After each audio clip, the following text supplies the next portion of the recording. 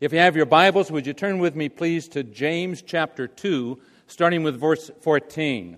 As you find that passage of Scripture, let me just tell you that World Impact is a Christian missions organization that's committed to planting churches among the unchurched urban poor in America.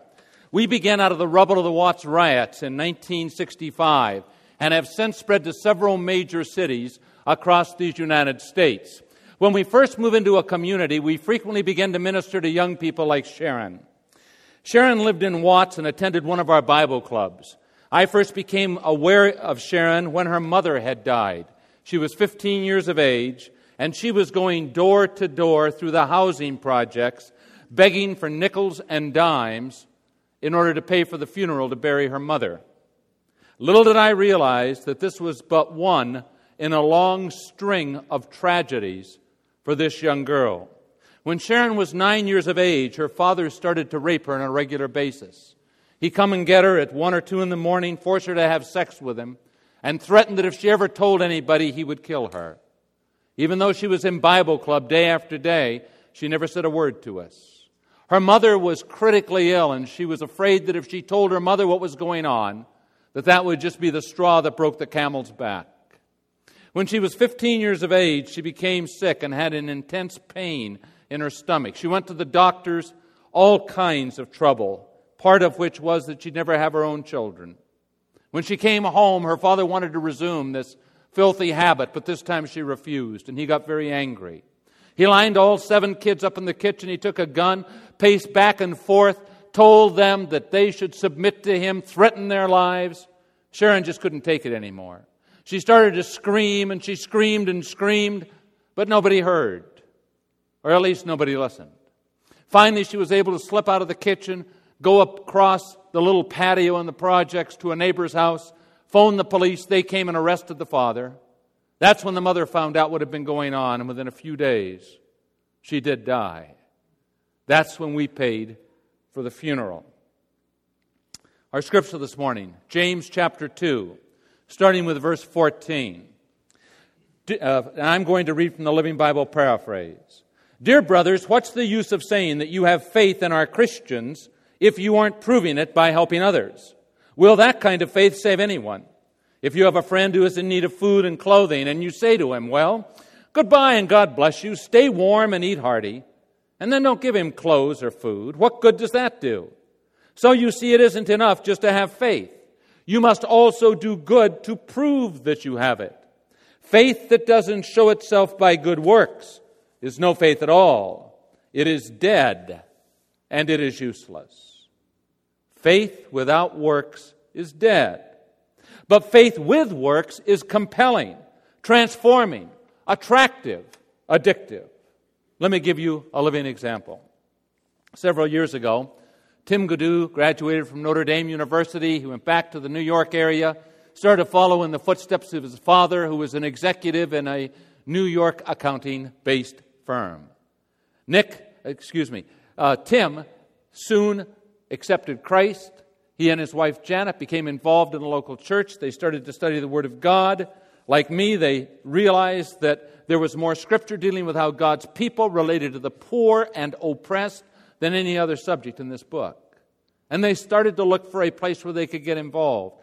They phoned World Impact and our ministry in Newark, New Jersey, and they asked if they could volunteer. And so they started once a week teaching young people in Bible clubs, and before long they were there on weekends. And it wasn't long until they resigned their secular jobs, and Tim and Janet moved into Newark and became missionaries with World Impact. As you know, Newark is one of the neediest cities in America. It is a place where many people suffer from the oppression that's spoken of in Scripture. Next door to Tim and Janet's home was a tenement where 55 people lived. One cold winter's night, the landlord had put no heating oil into the tenement. Necessity is the mother of invention, and so people turned on gas flames and they lit hibachis, and somehow about 2 in the morning, that building caught on fire, burned to the ground. 53 people escaped. 2 people burned to death that night. Nobody had to phone Tim and Janet to tell them that there was an emergency. They knew. The neighbors later told me that Janet had a bag full of socks in his children ran out onto this icy street. She was there putting socks on these kids, and Tim opened the center, and there was hot chocolate there and a place for shelter. Strange things in New Jersey happen, one of which is they build their homes about this close to each other. And so when that tenement caught on fire, so did Tim and Janet's house.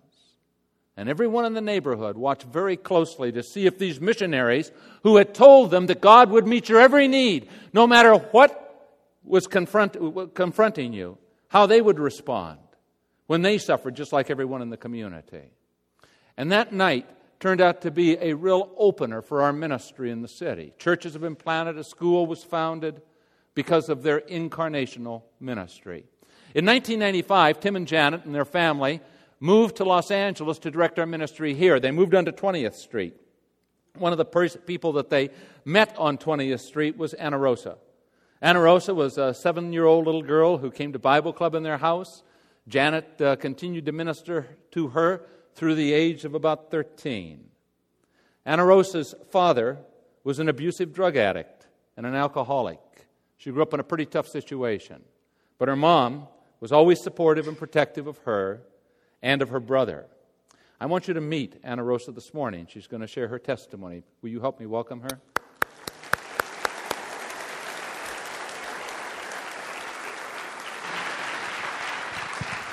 You can stand over here if you want. Oh, good afternoon. Well, like he said, I grew up in a very chaotic home. However, I had Tim and Janet teach me about God, and I always used God as my strength to continue with life, regardless of what was going on at home. And I saw things get worse at home. They gradually just kept getting worse and worse. And I began to lose hope in God, and I remained that way for a period of time. But then I had them invite me to come to a winter retreat at the Oaks, which opened my eyes to God again, and it helped me revamp and reestablish my faith in Christ. And then I began attending a youth group called Kaleo, close to where I used to live. And there I saw how God had worked in the lives of many teens that attended. So then that also encouraged me to keep seeking God, and that encouraged me to bring some of my friends. And now I have had the privilege to see God work in their lives, and I've seen their faith grow as well. Well, now to go on into what I have planned for the future, I'm going to be attending Wellesley College in Massachusetts. It's like Boston area, this fall. And well, I plan on majoring in neuroscience and minoring in psychology. And the reason I bring this up is because growing up, I always looked for an answer for why my father acted the way he did. And I always wanted the answer to be some kind of psychological problem. But now I see that the answer was always there. And I feel that God placed me in the household that he did as a way of motivating me to strive for a better future. So I feel like that was God's way of encouraging me. And of course, he never left me alone. He always placed very encouraging and amazing people around me. For example, like he explained, Tim and Janet and Susie and all the people who have ministered to me. He always had them as support for me. And well, yeah, I would just like to conclude with a request for prayer so that I can stay strong in my faith as I move on to college, and just to give me the strength to be far away from my house. And I'm actually leaving this 24th, so in a couple of days. That's it. Thank you.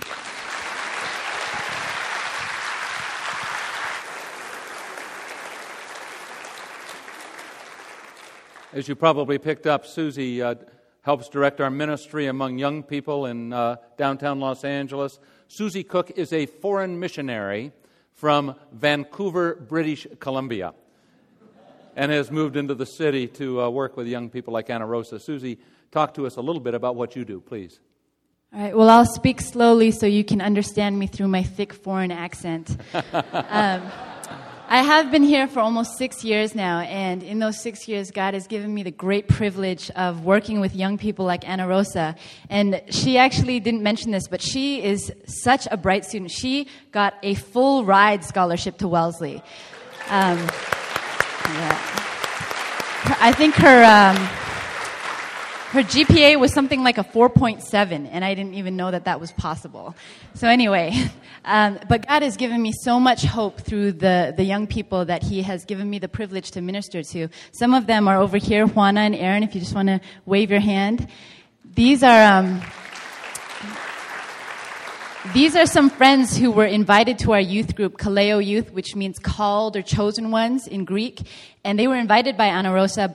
Just last September, we had a fall outreach, a back-to-school sort of party. And they began coming, and they've grown so much in their faith. And Juana just recently committed her life to Christ and was baptized at the beach. And so as she stepped forward and said that she wanted to walk in obedience and wanted to be baptized, 5 others said that they wanted to make that commitment as well. So their faith is just contagious. And the 2 of them also just finished our leadership development program.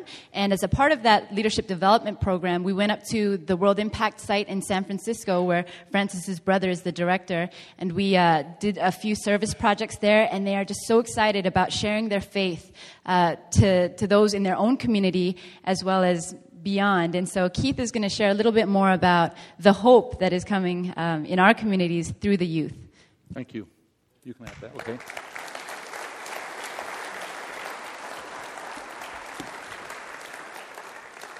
Well, Susie and the people that work with her in the city have a very vital ministry to young people. Let me just share about some of the people that they minister to. 14-year-old Chervelle was working in the library in a research project for school. As he headed outside to wait for his mom to pick him up, a gang saw him, jumped him, left him bloody, beaten, lying on the ground. The doctors wired his mouth to hold his broken jaw in place. After Chervelle finally healed, he was walking to the park with a few of his friends when a car full of gang members drove up, pulled out guns, and opened fire. Chervelle was hit 6 times and left with a punctured lung. His 18-year-old friend Tony was shot 2 times in the back and may not walk again. Chervelle and Tony have grown up in our Bible clubs. They've gone to camp like Ana Rosa up at the Oaks. They've not only done that, they've been involved in the youth ministry that was mentioned, Kaleo Youth. These young people have had the seeds of God planted in their heart, and now they need for the church to stand with them during these difficult times of growing up in the city. Sarah came to Christ through our ministry also. She started a Christian club at her high school. Now, they study the Bible, they memorize Scripture, they pray, they worship God, but the prime motive for them being together is to lead their friends to Jesus, because they know that they are the voice of Christ in their high school campuses. This summer, Sarah, like others, were baptized at the beach. It became very evident to us that the importance of our ministry to teenagers has never, ever been more valuable, because of so many young people have so many things pulling on their lives. So we began to pray that God would give us an expanded ministry to teens. God, in His good sense of humor, answered this way. He caused the Los Angeles School District to build a brand new high school right across the street from our national office. So every day, 2,800 new young people come to our front door. We decided that we would take an old building that we owned, 9,000 square feet, and convert it into a teen center, where they could come before school, after school, where they could learn to love God, where they could be helped with their SAT scores, mentored, cared for, and grow into all that God had wanted them to be. That is a vision. That's not a real building yet. That's the old building and what the artist hopes that the teen center will look like. That's a half a block from the West Adams Preparatory School. Obviously, by the time you go through the city and you get all of your permits and bring everything up to code, the cost for this 9,000 square foot facility well over $1 million. So we had a gala last year. And at the gala, we gave out the Tom Bradley Lifetime Achievement Award. And the first recipient was Rosie Greer. And we wanted at that gala to raise funds for this teen center. So we invited lots of possible contributors to come. Near the end of the evening, the pastor of Malibu Presbyterian Church stood up. And he said, our church is remodeling our sanctuary, and we have decided to give $1 to missions for every dollar we spend on ourselves. And we would make a commitment tonight of $500,000 to help rebuild this teen center. That was on October 20th last year. Sunday morning, October 21st, I preached at the Evangelical Free Church in Huntington Beach. After the service, I got in the car, turned the radio on, and I heard this news report. Malibu Presbyterian Church had burned to the ground with a wildfire this morning. Boy, did my heart beat fast. I phoned the pastor. I told him that we were in prayer for him, and anything we could do to help, we'd sure be available. About 3 days later, the pastor phoned me, and he said the elders had met and decided that they were going to honor their $500,000 gift to build a teen center for people like Ana Rosa before they even rebuilt their own sanctuary. And he asked, could I come Easter Sunday because they'd like to present a check to us. One of the things that World Impact does is we sponsor the Los Angeles Mayor's Prayer Breakfast. And I asked this pastor if he would come and pray at that breakfast. And so after he was introduced, before he prayed, he said, I was a little cautious about coming to a World Impact sponsored event. Because the last time I came, my church burnt down Sunday morning.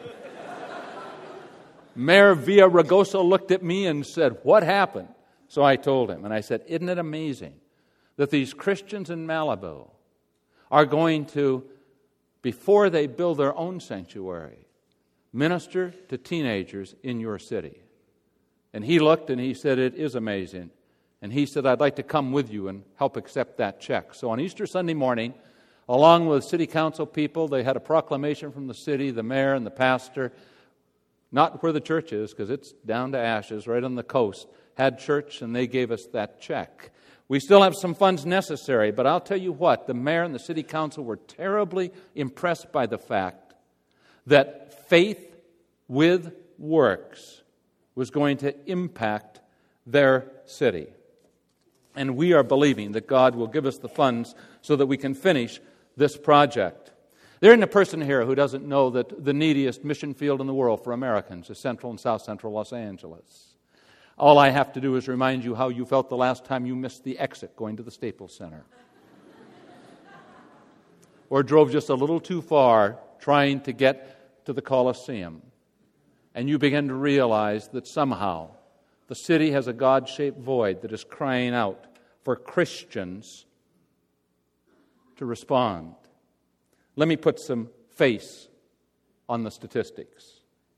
8-year-old Jasmine Sanders, on July 23rd, 8:45 p.m., was murdered outside of her apartment on 76th and San Pedro. She was the unintended target of a gang-related shooting. It turns out that she was murdered by her 13-year-old cousin, who was shooting back at somebody else. 17-year-old Jamal Shaw, on March 2, was murdered in front of his home. The suspect had been released from jail the day before, and he was carrying out a gang initiation. Shaw was a good student. He wasn't in a gang. 2 people in a car approached him and asked, where are you from? Meaning, what gang do you belong to? And when he said none, they pulled out a gun and extinguished his life. Jamal's father said, I told Jamal that if he did everything right, he could make it in life. And look what happened.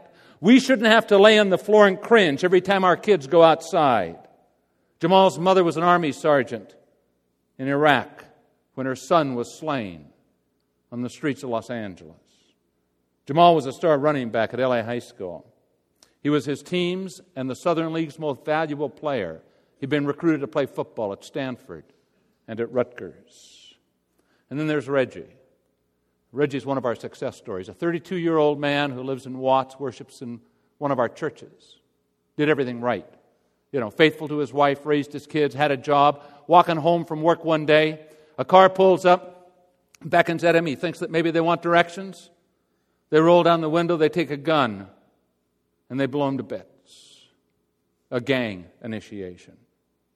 1 Samuel 5:11 and 12 says, for death had filled the city with panic. God's hand was very heavy upon it, and the outcry from the city went up to heaven. God heard the outcry from the city, and so have I, and so have you. Mark 3:5 says, Jesus looked at them angrily, for he was deeply disturbed by their indifference to human need. The opposite of love is not hate. It is indifference. How I pray that the church is not indifferent to the cries from the city. So how should the church respond to people like Sharon and Jasmine and Jamil and Reggie? You know, traditionally, the church has looked at the city in one of two ways. There's been a wing of the church that looks at this and says, we have to go in and address the systemic wrongs. We need a better education system. We need better funding for the schools. We need to help the police. We need to do all of those systemic things, education, caring for the medical and physical needs of people that are so obvious, but we'll never mention the name of Jesus for fear we might offend someone. And then we have another wing of the church that says, no, apart from the good news of the gospel, there's no lasting hope. So we go in and we preach the gospel and we record decisions, and a year or two later we wonder if there's been any lasting impact. I might suggest to you, if you could sort of picture the church as the body of a bird, and only one wing is flapping at a time. That bird is either going to go around in circles or it's going to take a nosedive. And if the church of Jesus Christ is accurately going to reflect the heart of the Master, it's time that we flap both wings at the same time. So how can we demonstrate that we are not indifferent to the needs from the city? Let me suggest that we need to declare the gospel and we need to demonstrate the gospel. Jesus came to preach the gospel to the poor, to heal the brokenhearted, to set the captive free. Jesus made the blind to see, the lame to walk, the deaf to hear. But he never did a deed of the kingdom that he didn't accompany by a word of the kingdom. The two fit together like a hand and glove. And so the church must first of all declare the gospel. Now, I've been in the city since 1965, and I can testify to the effectiveness of the declared word of God. I've seen thousands of people, hundreds of groups come and go. But apart from the good news that God was in Christ, reconciling the world to himself, very little of any lasting value occurs. Marcus grew up in the inner city of Oakland. His father committed suicide when Marcus was 6. Marcus started to sell drugs, smart enough never to use the drugs, just became a big dealer. He made lots of money. One day, he's trying to escape from the police who are chasing him through the streets of Oakland 85 miles an hour. If you've ever been to Oakland, this is not good driving habits. He comes up to a signal, and he tries to avoid another car. The brakes lock as he's turning left, and he goes down this street, and he takes out one car after the other. Unfortunately for Marcos, the owner of all those cars happens to be another drug dealer who comes out with an AK-47, not pleased. The police come to a screeching stop behind him. And then they're forced with this moral dilemma. Do we intervene or let him settle it? Marcus says that's when he accepted Jesus as his Savior. Shortly thereafter, he was at Morning Star Ranch, one of our facilities in Kansas. He spent 2 years there getting grounded in the Christian basics, learning how to study the Bible, how to pray, how to memorize Scripture. He became employable. Upon graduation, he went to Moody Bible Institute. He is now pastoring an urban church and planning to come back full-time into ministry in the city.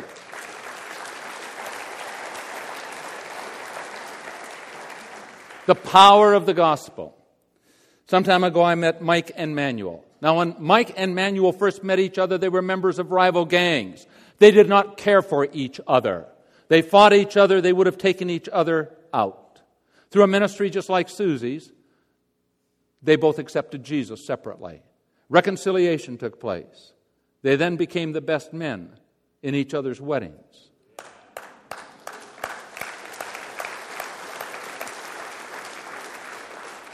Where else but the church does that happen? You heard Anna Rosa talk about the Oaks. You know, when these guys accept Christ, one of the things we do up at the Oaks, that's our Christian Camp and Conference Center in Lake Hughes, is we have men's retreats. A lot of these guys who are former addicts and dealers and gang members and homeless come to find out that God saved a lot of people like them.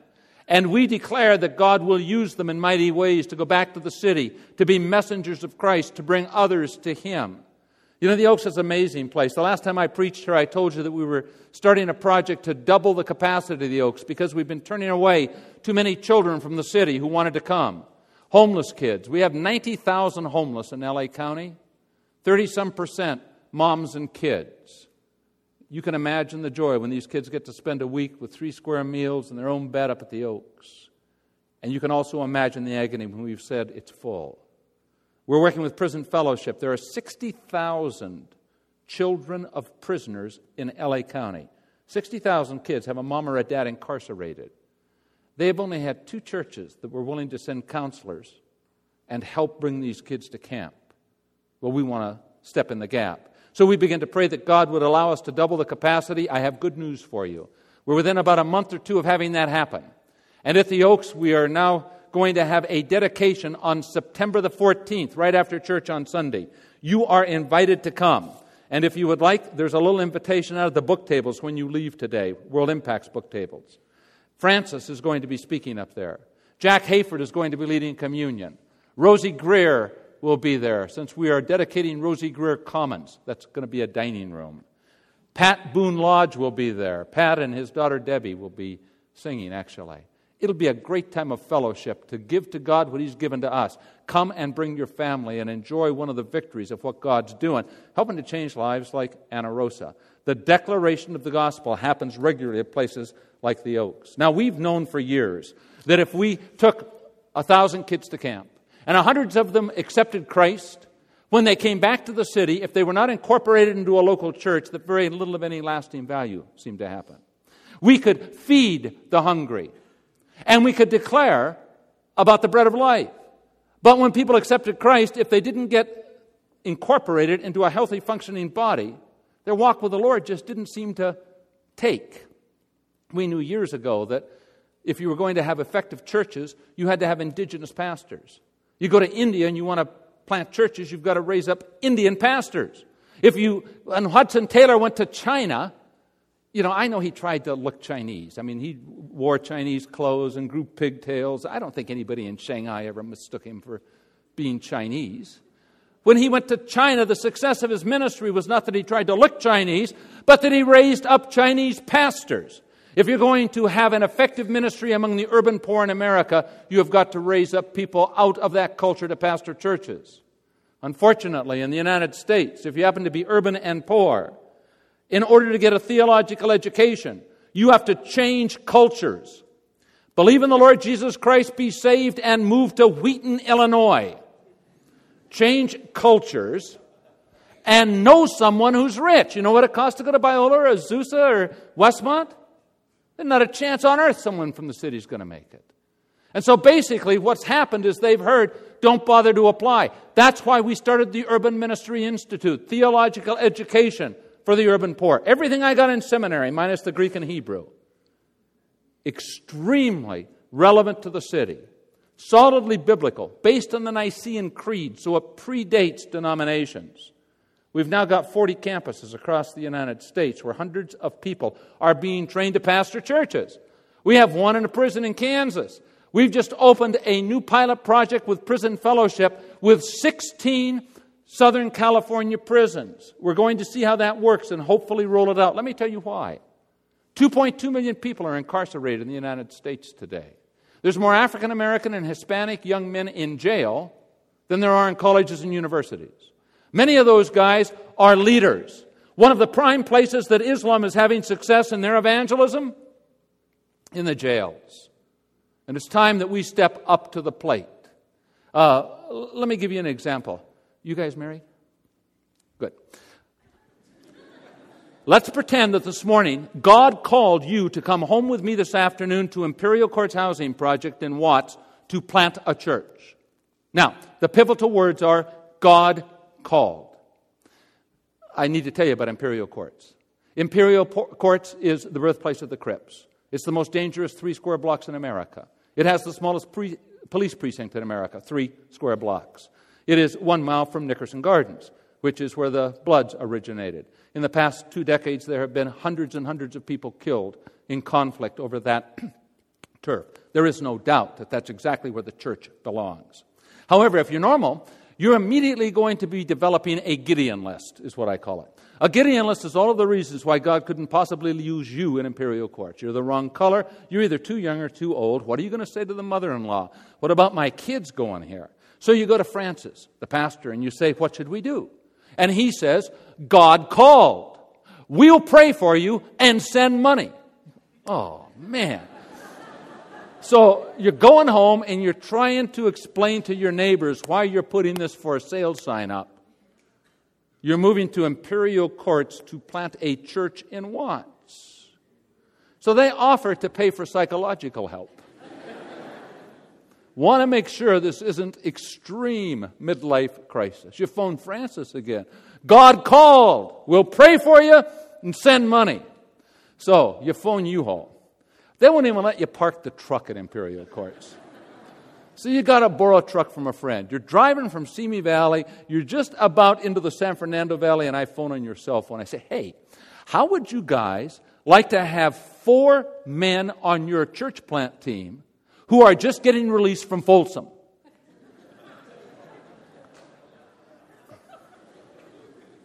By the way, they have all been through the Urban Ministry Institute. Theologically, they're probably better grounded than most people in the congregation.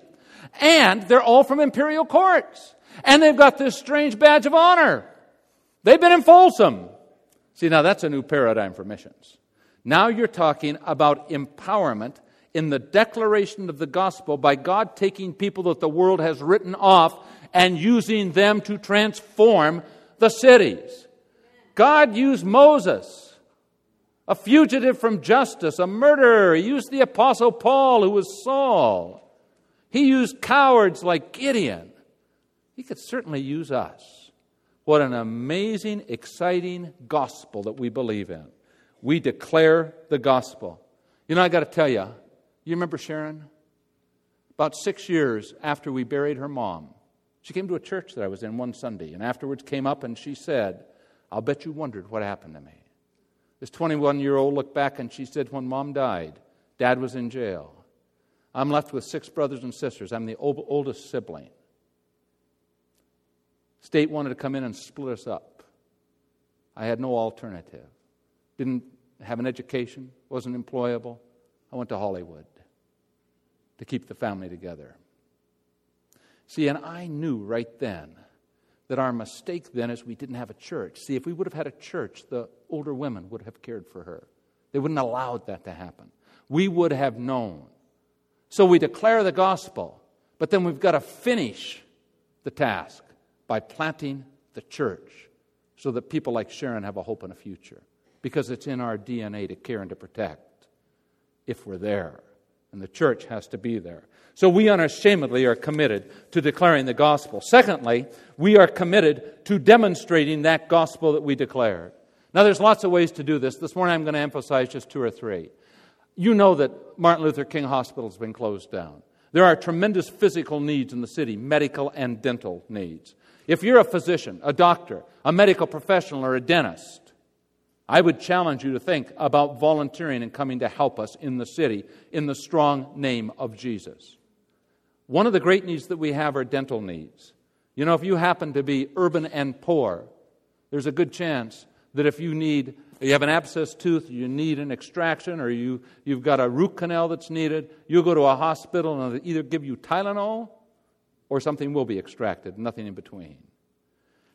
There was a dentist who goes to the EV Free Church, Evangelical Free Church in Conejo Valley. His name is Dr. Arnie Balber, who heard me say that one day and committed to a day a week that he comes to the city. His church took an offering and bought all the dental equipment he needs, $25,000 worth. It's at the Watts Christian School. That's in Imperial Courts. 74-year-old Rita attends a church that we planted. Now, she had no medical or dental insurance.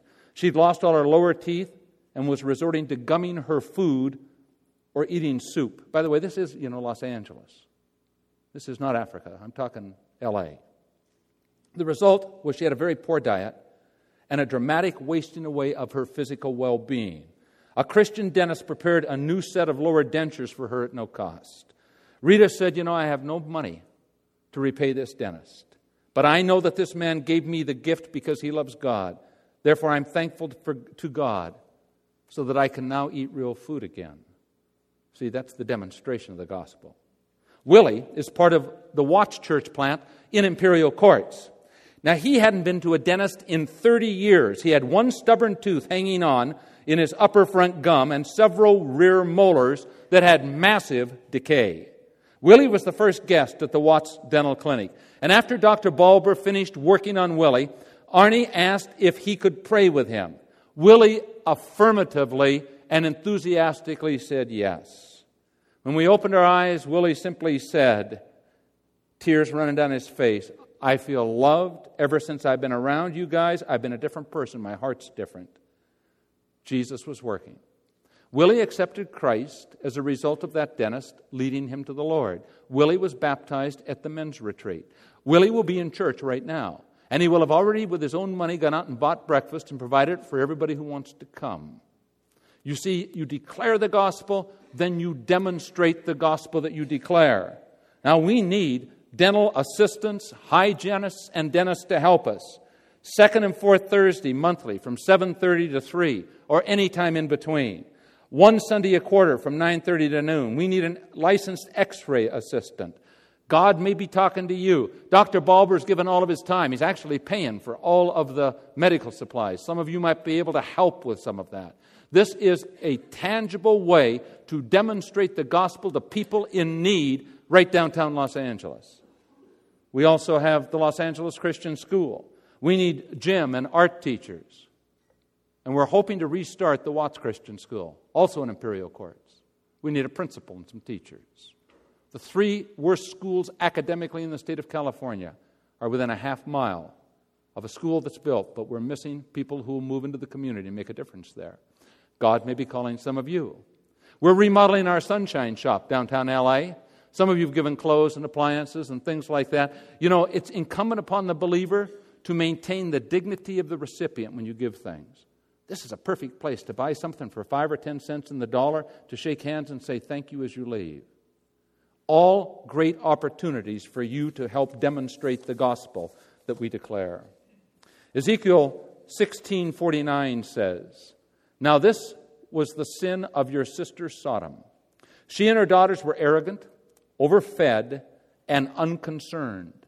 They did not help the poor and the needy. You know, I've always thought of Sodom as sexual sin. Ezekiel says their sin was that they were unconcerned, did not care about the poor and the needy. Let me suggest some ways that you can be very concerned about the city. The first thing is you need to be informed about the good things that God's doing. A lot of times when we hear about the city, it is so cloaked with fear that we don't hear that God is transforming the lives of people there and that there's a hope and a future. That's why I asked Ana Rosa to share this morning. She's living hope of what God can do. That's also why I wrote this book, Out of Ashes. I'd encourage you to get a copy as you leave today at either one of the doors. Let me tell you how the title came about. 1992, the worst civil disobedience ever in Los Angeles erupted April 29th. That night, I got a call from Jack Hayford. Francis Chan's on our board, so is Jack Hayford. Jack gave me a call and he said, Keith, how are you doing? And I said, Jack, not well. I've spent 3 decades here. The city is on fire. There's flames all around. Frankly, it's pretty hopeless. And he said, God's given me a word of Scripture for you, that the Lord promises to bring a crown of beauty out of ashes.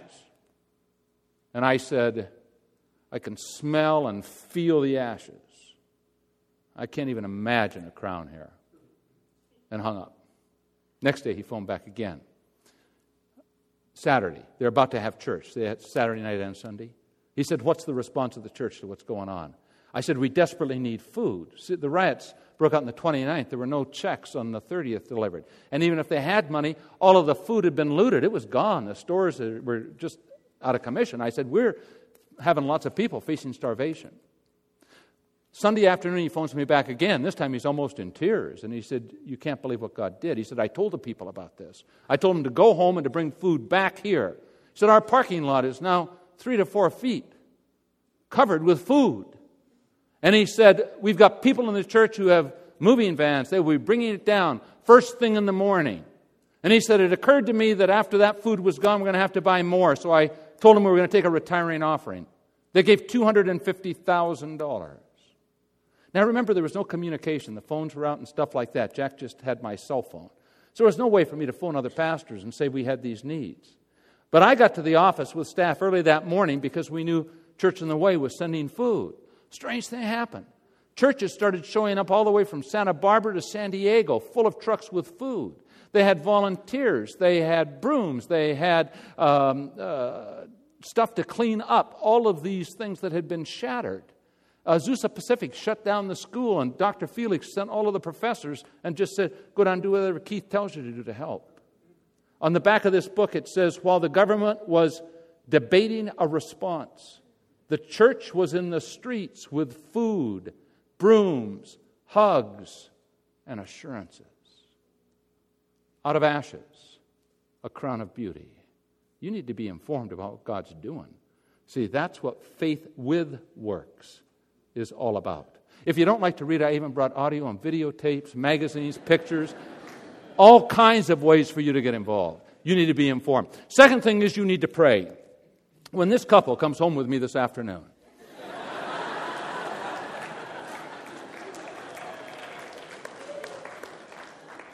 they do deserve your prayers for wisdom, for boldness, for safety. And what about Tim Gadoo and his wife, who've raised their kids there? And Susie and Arnie. If you'd make a commitment to pray for a missionary who lives and ministers in the city, when you came in today, you got a little brochure about World Impact. On the inside of that, there's a coupon. Would you print your name and address on that coupon? Check the box that says, I'll pray. Tear it off. Leave it at one of the tables or slip it in my hands. In the first service, people asked about praying for Anna Rosa. If you'd like to pray for her in addition to a missionary, just stick an A on there, Anna Rosa. And I'll make sure she gets your email address. And you can pray for her as she goes back to Wellesley. That God would keep her safe and raise up one of His champions to come back to the city to be salt and light. The army of God marches forward, first of all, upon her knees. God may call some of you to give. You know, this month and next month, you're going to give $100,000 each month, God willing, to urban missions. I would encourage you to give generously. And then the Lord may call some of you to come. I do hope that many of you medical professionals will join us in declaring and demonstrating the gospel. You know, I know Dr. Balber would love to share with you about what it's like to treat somebody like Willie and then lead him to Jesus and then watch him prosper in a church. Others of you might be called to come and to help plant churches in the city, to work with youth, maybe to work at the teen center. Maybe you have a construction company and can help us rebuild the teen center. God may be speaking to you. You might be a school teacher. I don't know what the Lord's saying, but my prayer for you is that whatever He leads you to do, you'll do joyfully. Because faith with works is alive. It is attractive. It is contagious. And when the world looks, it will understand that we serve a living Christ. Let's bow in a word of prayer. Our Father and our God, we're amazed that when you saved us, you trusted us enough to leave us here to be your hands and feet. Lord, help us to accurately reflect your heart among the poor in our cities. And help us, Lord, to walk in a manner that is pleasing to you. For it is in the strong name of Jesus that we pray. Amen.